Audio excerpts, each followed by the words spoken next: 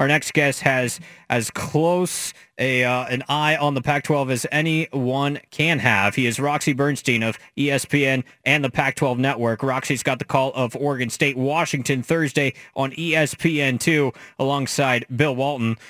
Good luck to Roxy there. He'll also have the call Saturday when the Beavers visit Washington State on the Palouse. Roxy, thanks for taking the time this evening. How are you? Please pray for me. What's the mental, spiritual, emotional preparation like for calling a game next to Bill Walton? It's certainly an experience. First off, it's a fun experience. I love working with Bill. Sure. It's great. And I get to do probably 15 games a year with Bill, and he really is a treasure. And sure, it can be a little frustrating at times and a little wild at times, but it's fun at the end of the day, and I enjoy being around him. And he makes the place wherever we're at, no matter what game we're doing, that's the place to be. And there's nowhere else we'd rather be. And my preparation's a little bit different when I work with Bill, but still at the end of the day, it is a true pleasure to work with him. Ever get tips from Dave Pasch, or is it one of those things you just got to figure it out for yourself? Oh, no, Dave. I mean, there's a lot of things you have to figure out for yourself.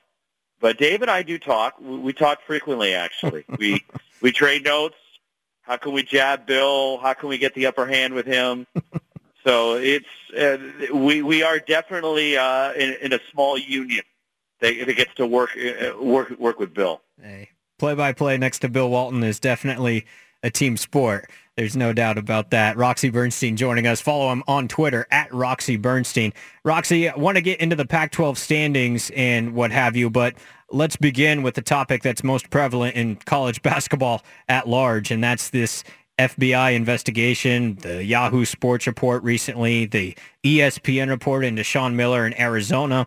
As you've been monitoring all these stories that have been coming out and seeing Sean Miller absent from his program the last 6 days or so, I know Arizona's Board of Regents has a meeting scheduled for tomorrow afternoon.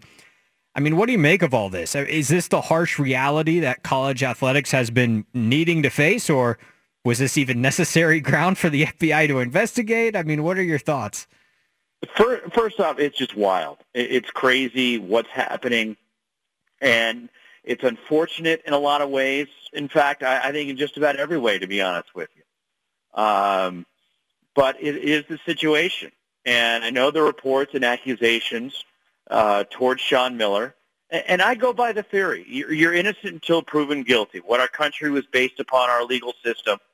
And I'm going under that, guys, that you're innocent until proven guilty. Now, we're getting one side of the story. These are accusations. It's a report. And until there is true evidence that comes directly from either the FBI and the government or the NCAA, that's how I approach it. And I think it's unfair just to label Sean Miller and just take these accusations as the gospel, that this is the situation. And he's allowed every right to defend himself. Now, he hasn't said anything yet, and the university has been pretty mum. But I think it was interesting how the university crafted a statement that was joint between Sean Miller and the University of Arizona, where a lot of times you'll see university distance themselves from a coach or a situation, but that hasn't been the case here. And so we'll see how this plays out. But again, it's a report. I take it for what it is, but I also don't take it as the final word until we get all the facts from all parties involved. I'm sure the school will find some clarity with Miller's immediate future with the team concerning their last two games of the regular season and their Pac-12 tournament aspirations, their NCAA tournament aspirations. But as it stands right now, Roxy, how do you think this Sean Miller situation affects the Wildcats? The fact that they're the only top 25 ranked team in the conference right now, that they are still, as of now, the top seed with home games pending against Stanford and Cal. They don't have Alonzo Trier, and their best player, the guy at the center of all this investigative work, DeAndre Ayton, seems like he's still handling himself pretty well. Do you think that this overall distraction will hinder Arizona's chances of reaching their ceiling? It's hard to say, to be honest with you, and because look, there is no playbook for how to deal with a situation like this. Yeah. And so Arizona, they have to adapt the mentality of it's us against the world, and that's the way they have to approach it because all they got is each other. And you look at the way DeAndre Ayton came out against the Ducks last Saturday night. I was so impressed with how he handled himself, he carried himself, and then with the emotion, he went out and played as brilliantly as somebody could play, and given all the scrutiny and the circumstance he was in. And for Arizona, even coming out of that game, yes, they lost it, but I think they thought to feel pretty good about themselves, considering with what had transpired the previous 24 hours. They didn't have their coach. They didn't have Alonzo Trier. And they went to overtime and just, couldn't find a way to get it done. But give Oregon credit, they found a way to win the game. So now the Cats go home. They're going to try to regroup. They got Stanford tomorrow night. They got Cal on Saturday before they head to Vegas. And to me, they're still the team to beat. Even if Alonzo Trier is not available to them, I still think they are the team to beat. But I think it gives everybody a better opportunity if Alonzo Trier is still out and they still do not have Sean Miller. If Arizona is the number one team to beat, and I think that, I'd have to agree with you there, even with everything that's been going on with their program, who would you say is the second team to beat in the conference here in the final week of the regular season and with Vegas coming up next week? And is it USC, a team that's just a half game behind the Wildcats, but just obviously lost Betty Boatwright for the year, and Chimezie Metu, one of their best players, is at the center of this investigation as well. Do you handicap the Trojans as being the number 2 power ranked team right now, or is there someone else that you're looking at? You know what? This tournament is going to be nuts. Yeah. Because it is so wide open. It's probably the most wide open we've seen a Pac-10/12 tournament, just because of the uncertainties at the top and the depth of this league. Okay, the league, as we know, it's not great this year. It's not bad, but there are legitimately probably 7-8 teams I could say that could stake claim to having an opportunity to win. And okay, Arizona's a team to beat. You look at the way that ASU has played from time to time this year and for 3 days, and for them, they're going to actually would have to do it over 4 days, considering how far they are down in the standings. And as of right now, they are an NCAA tournament team. USC, I think they answered a lot of questions last weekend by sweeping the mountain trip without Benny Boatwright. That shows that, they can win without him. UCLA is going to be a desperate team. They're coming off a bad weekend. But the way Oregon's playing right now, and who wants to see Oregon on the other side of the court right now, considering the way the Ducks have played here in the second half of the season? And for Dana Altman, he's had to reinvent his program this year because of only one starter back from the team that went to the Final Four, but they're playing good ball right now here at the end of the day. So, yeah, I think this is a team also in Oregon that's a dangerous team heading into Vegas in the Pac-12 tournament. Well, and on that note, Roxy, there's been a lot of discussion this week on what does Oregon have to do to slide into the top 4 and get that bye into the quarterfinals of the Pac-12 tournament.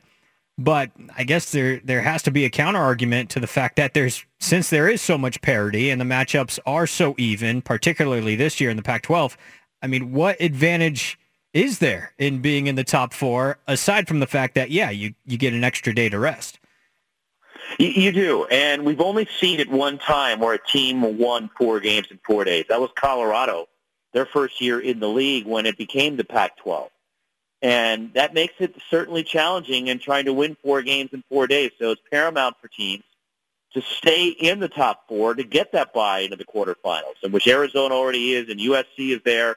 But there's opportunities for other teams to lock it down. And heading into Vegas, that it gives you such an advantage. If you get that bye on Wednesday, then only have to play Thursday, Friday, and Saturday as opposed to have that 4th game, try to win 4 games in 4 days.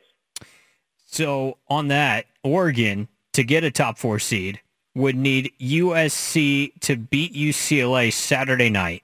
They would also need Stanford to lose at Arizona and lose at Arizona State.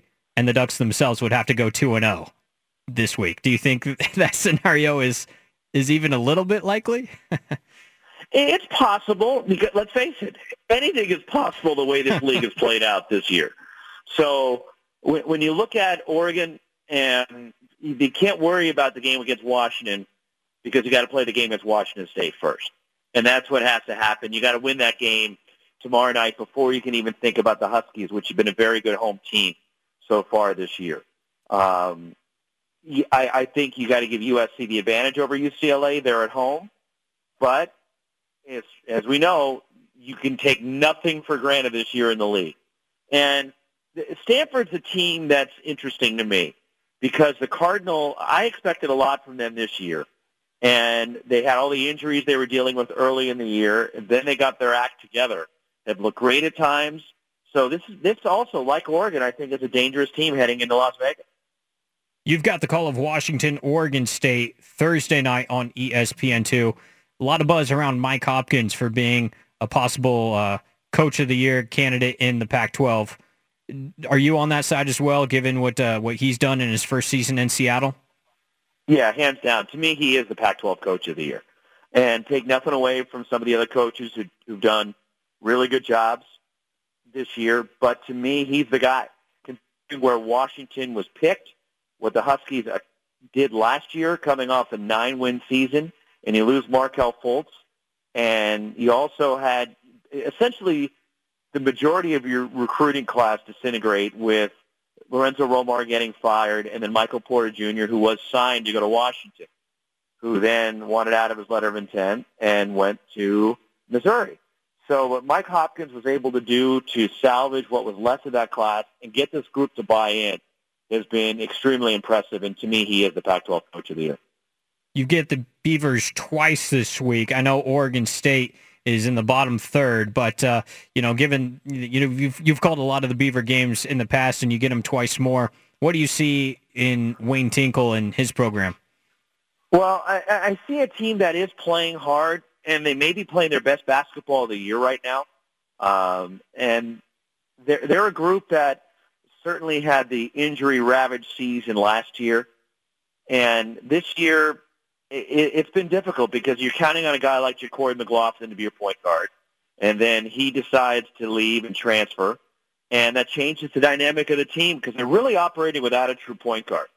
And even though, you're getting some solid contributions from Seth Berger, keep in mind this is still a young team where Eubanks is a junior, Stevie Thompson Jr. is a junior, you have Trace Tinkle, who's a third-year sophomore, and there is a lot of experience there, but this is a group that's also going to come back next year, and I think Oregon State could use this end of the season as a springboard into next year.